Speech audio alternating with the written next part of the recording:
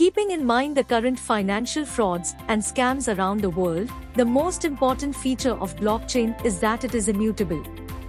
Blockchain remains a purely decentralized network as long as it is unaltered. Nobody can alter the transaction block once added to the ledger. It is a technology to fight corruption. Blockchain is not ruled by anyone. In other words, it is not governed by any governing authority, and users completely have the authority and control over their assets and properties. No third party is involved, which makes it less risky.